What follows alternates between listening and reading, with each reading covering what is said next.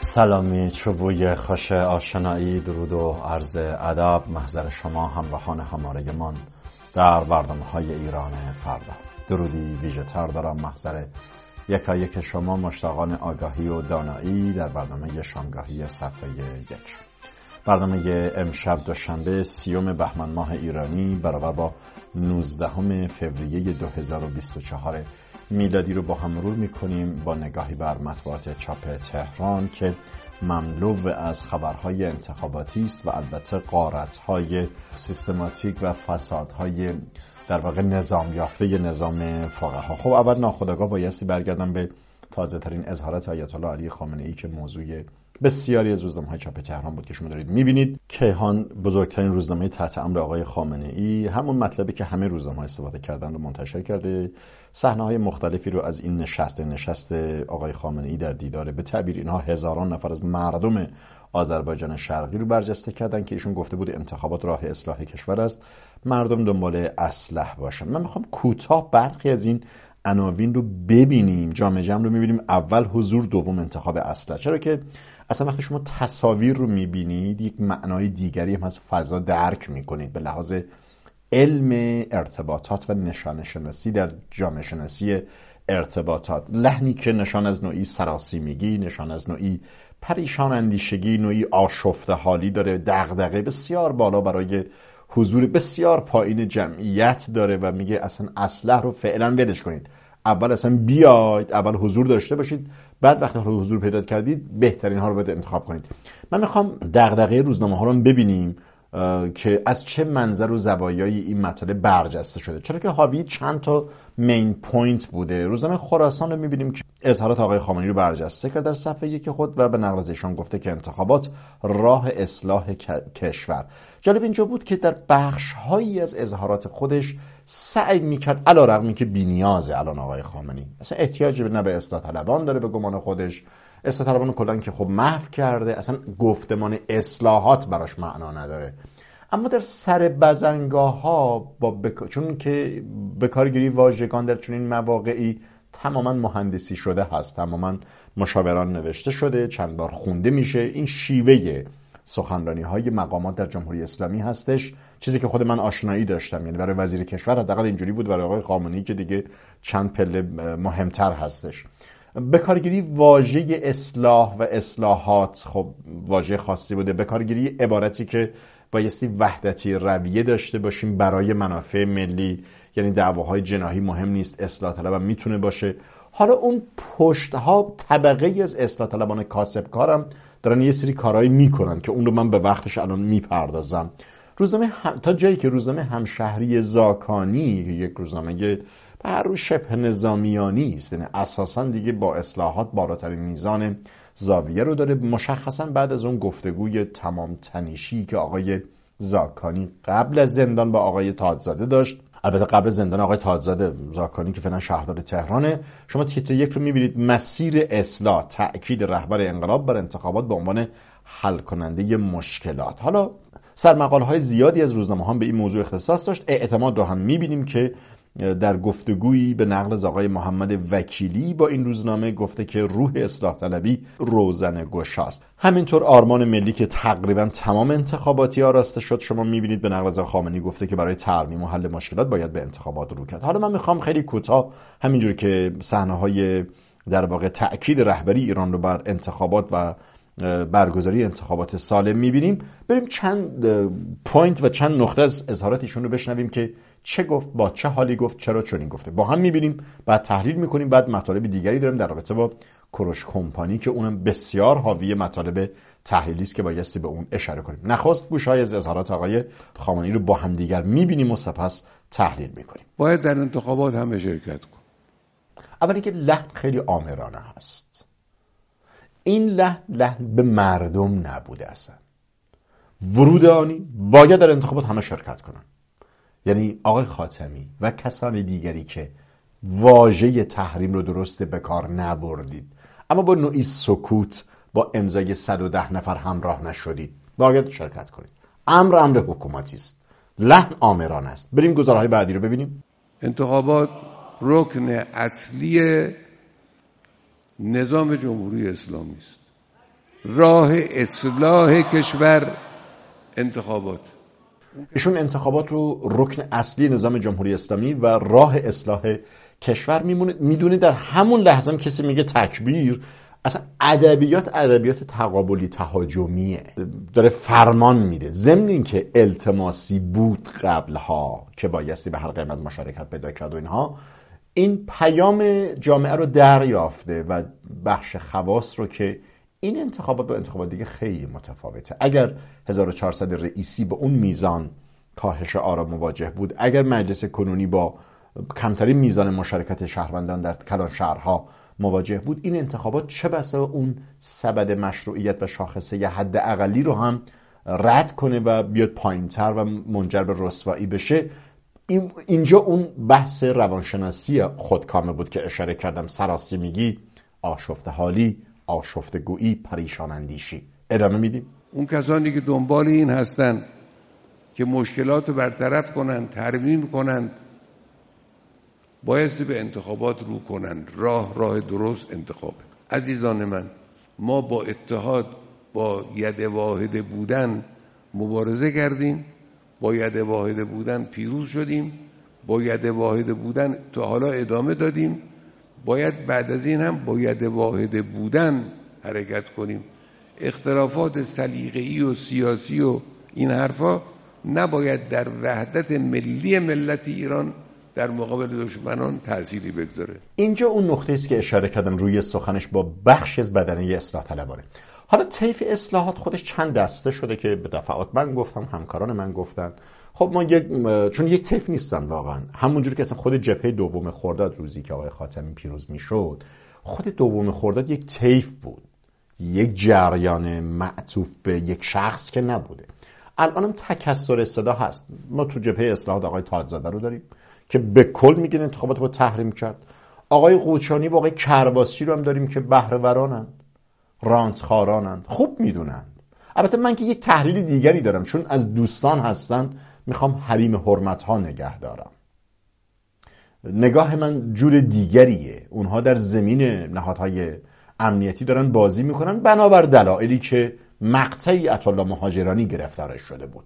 اینا یک گرفتاری های دیگری دارن که اوجش به خانه‌ای در سعادت آباد ختم شد. من همینقدر اکتفا میکنه اون الحیاء مانعة الکلام. خیلی میل ندارم که واکاوی های مثلا اخلاقی بخوام بکنم، اما آنچه که هست بایستی اشاره کنم که ایشون این بخش از صحبتش به اصلاح طلبان بوده، از عبارت ملی استفاده کرده که حالا دعواهای جناحی هست و هر وقت آقای خامنه‌ای وقتی خیلی صحنه رقابت انتخاباتی و اون رو بیرونق میبینه، بازار رو، و کم اثر میبینه و اصلا مردم رو بی تفاوت میبینه، یک جوری علی‌رغم که تأکید میکنم نیازی هم نداره به جریان‌های اصلاحی دیگه، اما یک تتم نیازی اما اگه داره با اون بخش فرصت طلبش دیل میکنه که سازمان اطلاعات سپاه با بخش از جریان سازندگی این تعامل رو داره صورت میده.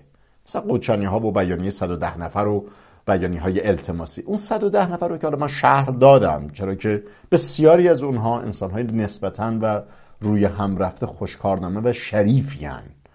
حول یک تئوری هم توسط یک شخصی مثل آقای فراستخواه که خب آدم دانشمندیه واقعا در حوزه جامعه شناسی، سالیان قلم زده، اون یک تئوری داده، اونا اون دنبالش رو گرفتن، اما طراح کسی دیگری است.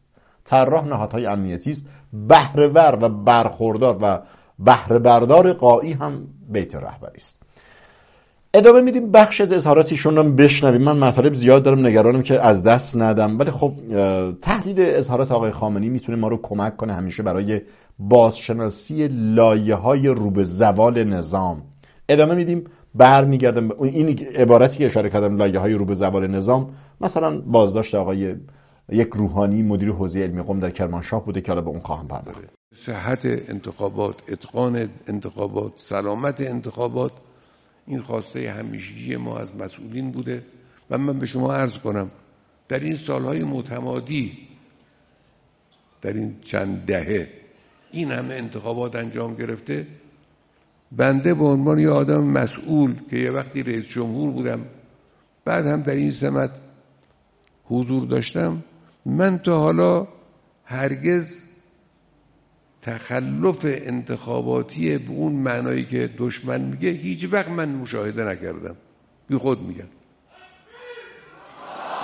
اینجا هم بیان که نامی از جنبش 88 و جنبش سبز ببره، اشاره کرد که در کلیت جمهوری اسلامی با مدیریت شخص خودش این مسئولیت هم پذیرفت.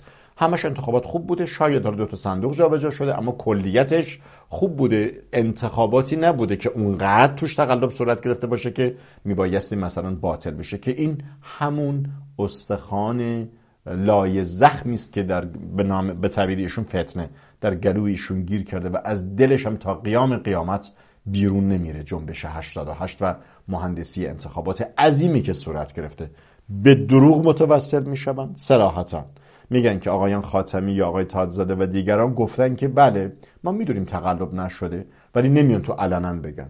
به هیچ وجه من الوجوه این دروغ رو میپرانند، منتسب میکنند که مثلا اصل ادعای تقلب رو بی اعتبار کنند. اما دادگاه محمد رضا خاتمی، برادر سید محمد خاتمی، دبیر کل جبهه مشارکت، نائب رئیس مجلس اصلاحات وقت، اون چه دادگاه تشکیل میشه علی رغم داشتن مستندات بیشمار، دادگاه ایشون به تعبیری پشت درهای بسته صورت میگیره و بعد از آمدن از دادگاه هم بیان کرد که من کماکان رو حرف خودم هستم که بین 8 خردی تا 9 میلیون رأی با یک فرمانی جابجا شد و کسی رو که آقای خامنه‌ای به بیت مد نظر داشتن، یعنی اون وقت محمود احمدی نژاد، بر جای آقای میرحسین موسوی نشاندن. حالا ایشون ادعای سرامت در انتخابات دارد.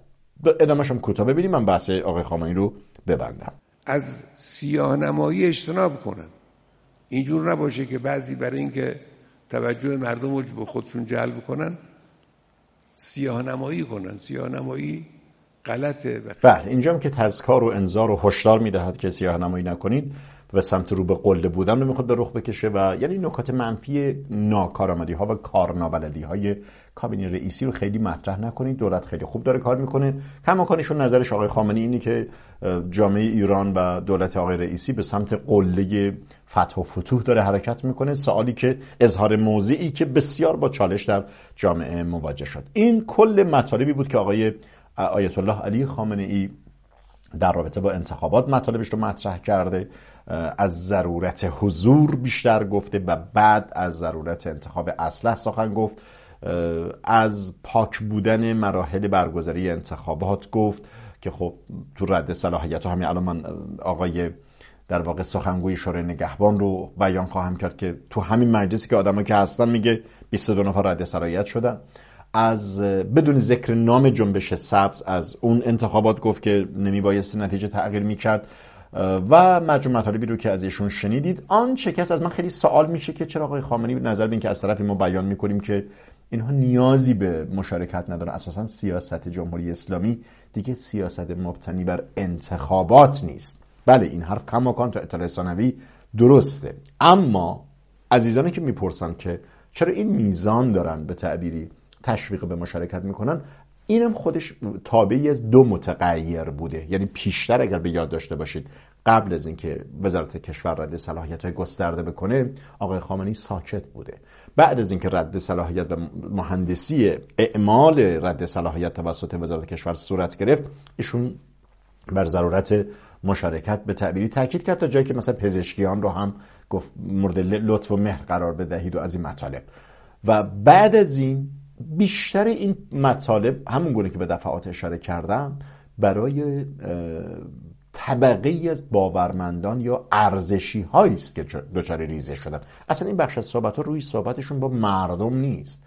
اینا نهادهای امنیتی به سنجش افکار خوب میدونن که جامعه اصلا توی مسیر دیگریه. مطالبه اصلی جامعه ایرانی انحلال نظام دینیه. مطالبه و خواست واقعی جامعه سرنگونی جمهوری اسلامیه. انتخابات رو یک بازی و ابزار تشریفات می انگارند. انتخاباتی که بعد از دوم خرداد 76 92 96 84 و سالهای بعد که خب همه یکی پس از دیگری به شکست منجر شده. این یعنی همون پایان گفتمان‌های اصلاح طلب و اصولگرا که هم در خیابان بیان شده، هم در روزنامه‌ها به دفعات تحلیل شده. خب من خبرها و نظرها رو دنبال میکنم. کوتاه بخش از اظهارات آقای سخنگوی شورای نگهبان رو ببینیم که اشاره میکنه که ما 22 تا رد صلاحیت توسط شورای نگهبان داشتیم، اما برای نقد به دولت نبوده. حالا اینو بشنویم، من کوتاه باز یک تفسیری رو ارائه کنم. 22 نفر از نمایندگان مجلس فعلی نتونستن تایید صلاحیت از شورای نگهبان برای انتخابات پیش رو داشته باشن. حتی یک مورد از اینها هم به دلیل انتقاد از دولت و شورای نگهبان و دستگاه مختلف نبوده که رد صلاحیت شده باشه. حتی یک مورد دارم خدمت شما عرض میکنم.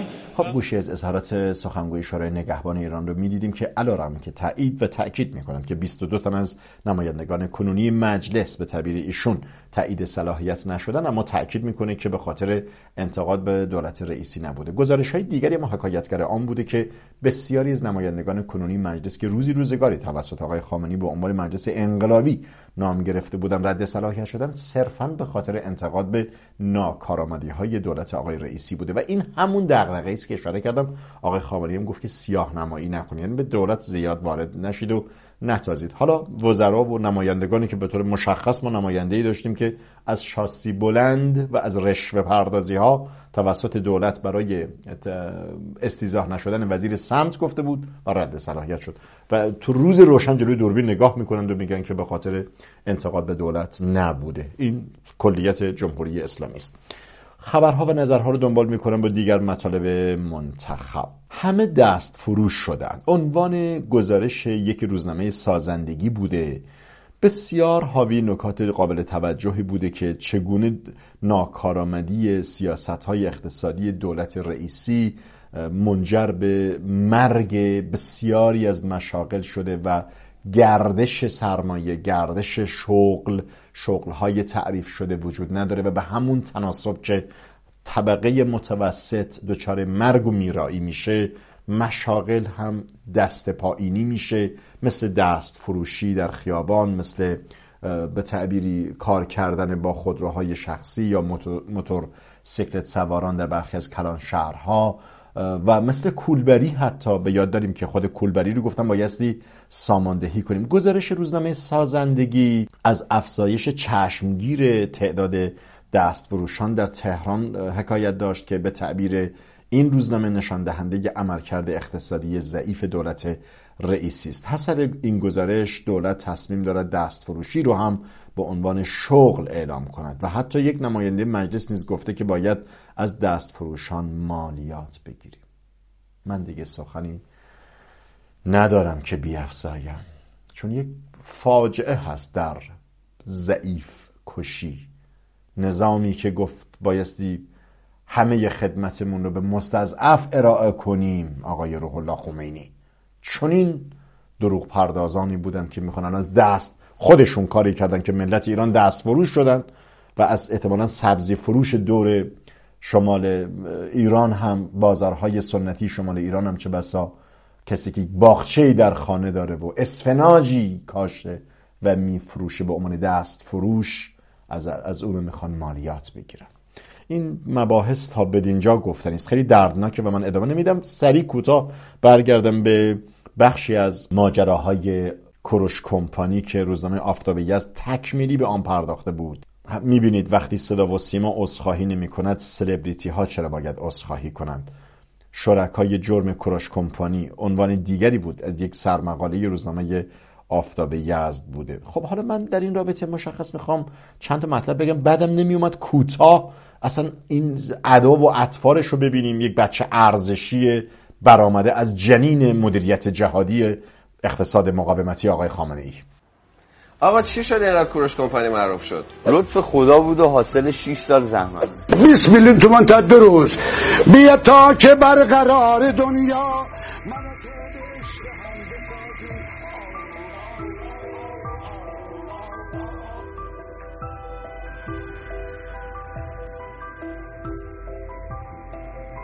خب ما گوشه هایی از گزارش های رسانه های رسمی جمهوری اسلامی رو میبینیم در رابطه با کوروش کمپانی، جوانی به نام امیرحسین شریفیان، بچه 27 ساله‌ای که سرباز فراری بوده. مسائل حقوقی داره نشون میده که این نوعی استفاده ابزاری شده توسط نهادهای امنیتی برای پیشبرد این غارتگری جمعی. چند تا نکته است که من بایستی کوتاه در این رابطه بگم اگر وقت من اجازه بده. اینجاست که میگم ماهی سرگنده گردد نیزدم. اول تا آخر این جریانات اساساً برآمده از تفکر فقه سیاسی شخص رهبری نظامه، همونی که ارزشی ها و ولایی ها و اصولگرایان اون رو کسی میدانند که مثلا آقا مطهر و مطراست، آقا گوشت نمیخوره و در غم نمیدونه مستضعفان میگرید. سیاست ورزی های آقا منجر به این تباهی ها و فساد های گسترده میشه.